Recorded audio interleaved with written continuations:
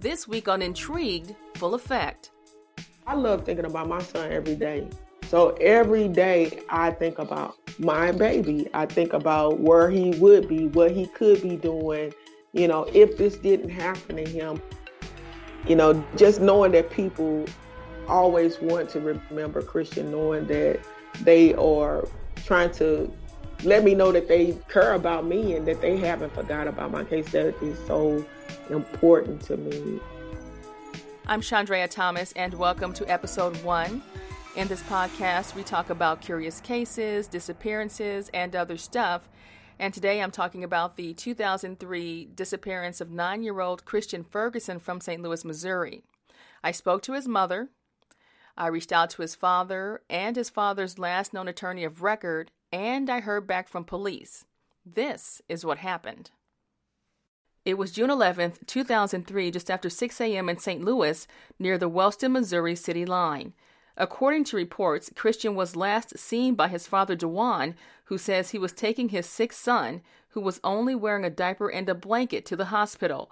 He stopped his SUV at a payphone to make a call, and that's when he says the SUV was stolen with Christian inside. The SUV was found more than 2 hours later, about 7 miles away, but there was no sign of Christian.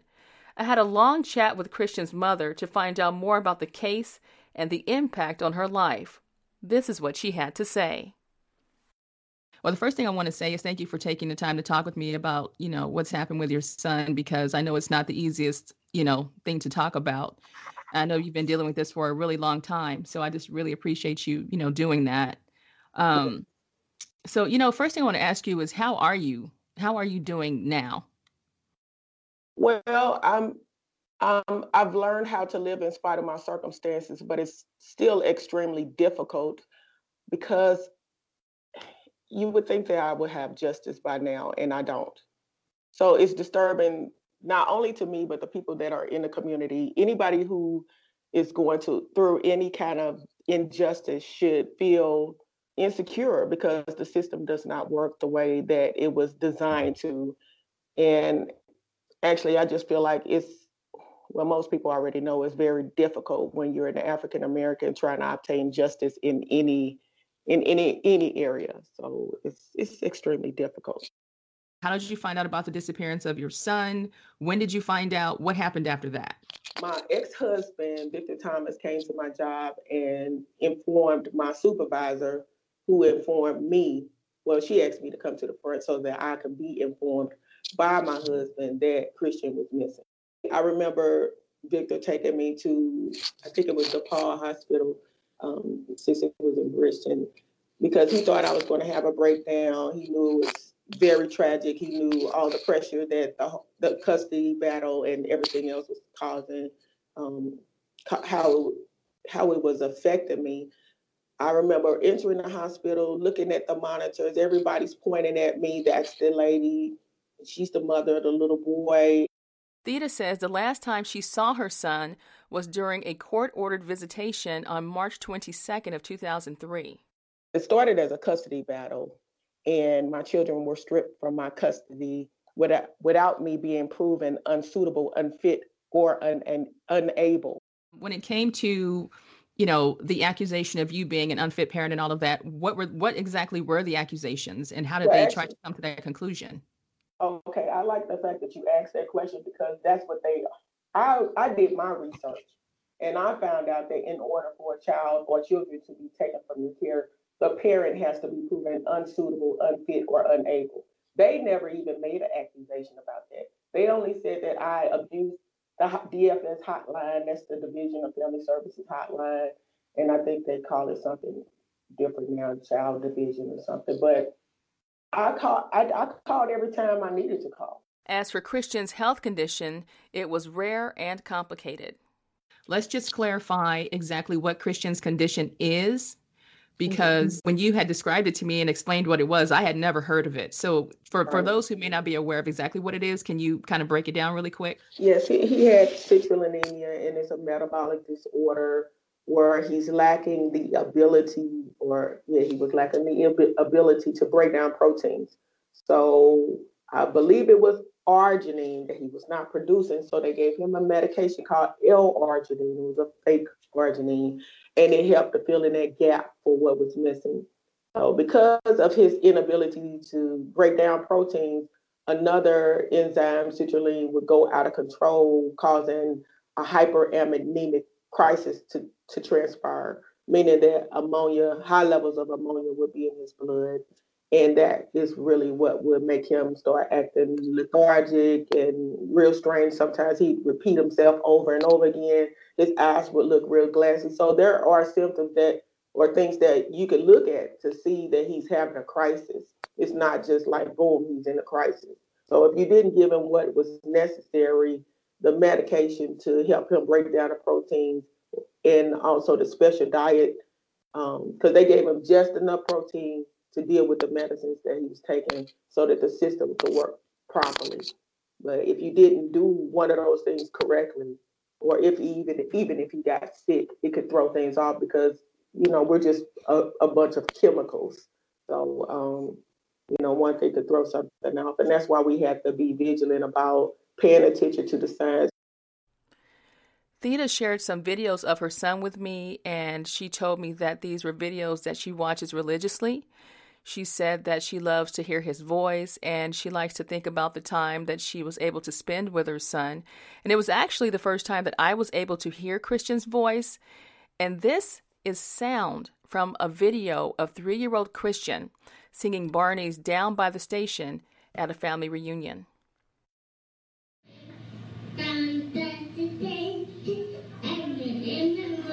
Oh my God.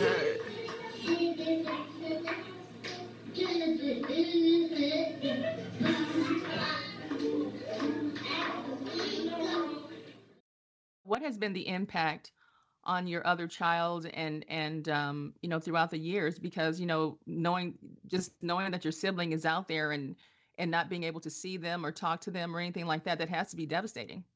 It's totally devastating. My child is still going through some things right now. They're 24 years old now, but it's still, a challenge to try to live in spite of the circumstances. I'm grown, but this is a child who watched brother in the room, in the coma. So I'm guessing you're wondering about the other side of the story. Well, I reached out to DeJuan Ferguson and I didn't get a response. I also reached out to the attorney who was representing him at the time of Christian's disappearance, and I didn't get anything back from them either. So I moved on to St. Louis City Police, and I got a pretty quick response from their PR department. And I found out something pretty interesting. What they told me was that it's still an active kidnapping case. And I thought that was interesting because I always thought it was a missing persons case, but it's classified as a kidnapping case. So that was new information for me. They also said that the SUV was processed and that detectives are following up on all calls and all leads in the case, which is, typical protocol for them. But they told me they couldn't give me any more information on the investigation because the case is still open. So as far as trying to dig up any details about a suspect or suspects in the case, there was nothing. As I went through my conversation with Theda, I had to ask her a tough question about her son. At the time, Christian was 9. Yes. And so he would be, 25 now? Somewhere about 25, yes. Right? So the 9th he would become 25. Yeah. Do you feel that at this point your son is still alive? Do you feel that? No, I don't feel that my son is alive. I never felt that he was alive. There were a lot of people who wanted me to say that my son was alive. It was a lot of back and forth, and even I guess I, since I'm a believer of God, I know that miracles are possible. But knowing the fact that they found things that should have been attached to my son's body in order to sustain his life, it's hard for me to believe that my child is alive. Theda has always been very vocal about Christian's case, and she eventually became a fixture on local news. And I think as a result, she's been able to get a lot of support from the community in regards to searching for Christian and things like that. And that's something that she says that she truly appreciates. My life was just never the same. I kept doing a lot of interviews with news reporters, and I was really grateful that since my family is African American, that we were found to be newsworthy. People were like donating flyers for us. We create flyers to go out to increase awareness of Christians disappearance. They made T-shirts. And while facing tragedies in her own life, Theda has been able to take her situation and use it to help other families with missing loved ones. She tells me that it helps her cope and deal with her own situation. Tell me about Looking for an Angel, and tell me how all of that started and how you help other families now. Well, Looking for an Angel is a nonprofit 501c3 organization that I created in memory of Christian to help increase awareness of missing persons. There's like over 1,000 people missing in the state of Missouri, and each person really should navigate their highway patrols sites in their states to find out how many people are missing in their states. Some days I'll just go to the Missouri State Highway Patrol's map and let people know how many people are missing from their city or their county in Missouri. And I don't know if they have those kind of agencies in other states, but they need them so that you could be aware of the circumstances. I feel like if people knew more about how many people are missing in their areas or how at risk they are for disappearing, then they would make sure that the police or law enforcement does everything that they need to do, to keep people safe. How can you make a lot of money in your city and states if you have all these people missing? So maybe if they had more billboards up, and that's what I'm trying to do through Looking for an Angel, try to get up some billboards, disperse the flyers to help increase awareness in any way creatively that we can. If a parent wants to be ready in case something like this happens, of course, we never want this to happen to anyone. But if by chance someone is in the circumstance of having a child that, disappear, what should a parent know ahead of time to be better prepared to handle that situation? Hopefully they will have a child ID kit on hand that that's something that we produce through Looking for an Angel, to give to the parents just in case their kids come up missing.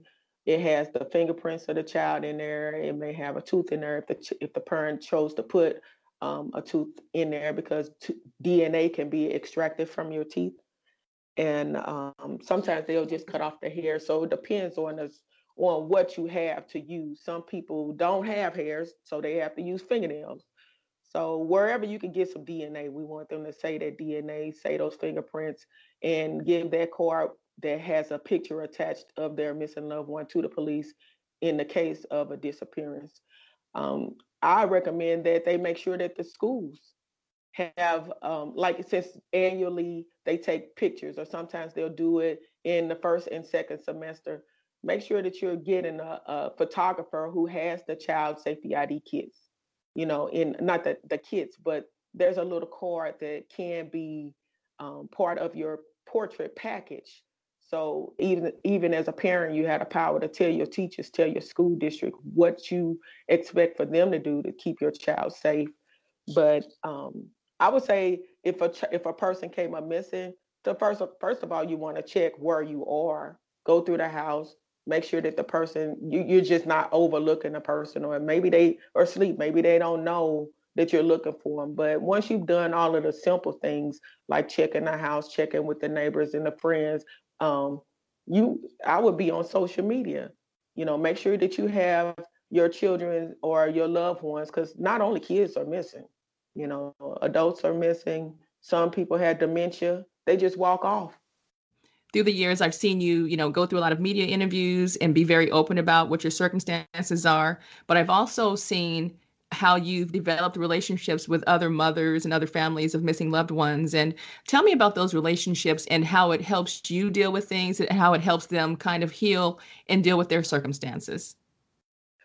Well, Regina Sykes, she's the mother of missing Monica Sykes, or Monica was missing, and Paula Kosey, the mother of missing Shamika Kosey. I bond with those ladies, and they're part of the organization's board, and we strategize. We get together, we think about what needs to be done, how things need to be responded to as far as law enforcement or the community is concerned. so that we can properly advocate for people with missing loved ones. Just having their support is I mean, it's priceless, because no one knows like we know what it feels like to be in this position. And there are some things that Regina knows that I don't know right now, because she's had a proceeding. She had court proceedings, and she had outcomes that I don't have. You know, Paula Cosi, she's still looking for her child. And, she needs all the support that she can, because it's been too long. So trying to teach people how to live and to keep a job and to sustain themselves and their families under these circumstances is imperative. People don't, they just don't know what we go through. And since we know what we're going through, we try to be that support for the other people in the community, male or female, even for the children, because the children are impacted too. So we'll go to different schools, we'll do presentations, we'll talk about what it's like being in our position, what people can do to prevent being in our position. Sometimes you can do all the things right and things still happen. So we're there to help people to deal with that also. Mm-hmm. What are your hopes for the future out of everything that you've experienced, out of all of the different cases that you've heard about? What would be, aside from the ultimate outcome of, I understand what you want to happen with regards to your son's case, and aside from that, what would you like to see happen when it comes to missing persons cases overall? I like to see all cases being given the attention that they deserve. I'd like for African American cases to receive as much attention as white cases or Caucasian cases, missing person cases. I don't feel like it should be a different way that they handle the cases, because we're all people. We all care about each other. Well, we all should care about each other. And when people don't, and those things cause our loved ones to be missing, then we need to respond appropriately, quickly. Law enforcement needs to respond to each and every missing person case the same way they would want someone to respond to their missing loved one's case. What I've noticed about missing persons cases is that social media is one of the best avenues you can use to get the word out, because people will share that story, share that Yes, picture like you wouldn't believe. And I think that's been exactly. very helpful to families. What do you think about that? I think it's awesome. Regina Sykes' case really just validates that point that you just made, because if it wasn't for social media, a lot of people would not even know about the case. And it's about getting out there and getting all the attention that you can, because once people are aware of the circumstance, um, the more it's more likely that you will have a resolution in your case. You have to be the one to stand out. Even in business, you have to be the one that's making yourself different, that stand out to get the outcomes that you desire. And a lot of times when people are sharing these stories on social media, they don't even know who you are. But it's so easy to just share. So I guess it's a good time to thank the people who are sharing images of my child, especially those people that I don't even know, that I may never ever meet. People from Africa, people all around the world who are doing whatever they can to increase awareness of any missing person. That's a plus. And while the investigation into the disappearance of Christian Ferguson continues, his mother says that she won't stop fighting for justice for her son and other people who were victims of crime. I want to ask you this. If you were able to speak to Christian at this moment and he could hear your feelings and your thoughts about him, what would you say? Mm. I probably cry so hard I probably couldn't say much of anything. I'd just be hugging them and kissing them, and oh man, that would be a blessing. I probably quit my job and just stare at my baby all day. I I would definitely tell him how much I love him, and I'd be praising God, because it would have to be a miracle to have him in my presence. But um, that's so hard. That's really hard to. Probably the hardest question that you asked me. Oh man, I would. if it's just hard to go there, but I would definitely just show all the love and affection and attention that I could. I probably wouldn't even want to stop to, refresh myself by eating or drinking because I'd be so busy trying to show the love that I wish that I could have been given all these years. My last question for you is, if there was one thing that you want people to take away from your story and your experience in your life, what would that one thing be? I will say that I am you, and that we ought to work our case that like I am you. If I feel like if people would just be more intentional and do what they can do in their capacities, then all of us would fare better. So I want people to respect life, appreciate life, and do all that they can to make sure that everyone's life is preserved and that people are safe, because we only have the life that we have. And once it's gone, it's gone. Even if you believe in the afterlife, this life that we live here would be just a different one because we would transcend to a different level. But we need to do all that we can in this life to be positive, to be change makers, to protect each other, and to bring about justice.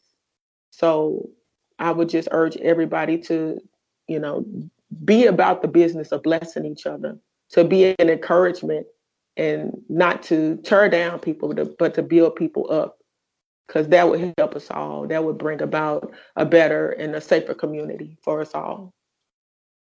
All right, Theda, thank you so much for your time and talking with me today. I know it's not the easiest thing to talk about, but I know that you also understand the importance of, like you said, keeping the story alive, Yes. especially when it comes to missing people of color just in general. We need to tell those stories and get those stories out so people can understand exactly what's happening in our communities. So thank you for that. Thank you. My final thoughts about this case are that there are a lot of details and information about the case that I can't discuss because police haven't confirmed the information. And to be totally honest, this is a very touchy situation. For example, Theda told me that an unknown person dropped a 37-page report at her doorstep detailing Christian's entire case. I'm just not sure of exactly who wrote it. She also told me that she had a meeting with St. Louis City Police about the case and walked in with about 55 questions, and while she got some answers, she said she wanted more. So I'm hoping, as the investigation moves forward, that I can get more of the facts to share with all of you down the line, and I'm hoping that this case finally gets some resolution for the family as well. If you have any information in the disappearance of Christian Ferguson, you can call St. Louis City Police at 314-444-0001. Thank you for listening to episode 1. I am planning to post a blog and pictures on my website to go along with this podcast. And if you have any cases or disappearances that you want me to check out, you can go to the Intrigued Full Effect website, or you can reach me via email at intriguedfulleffect@hotmail.com. Until next time, be safe and stay true.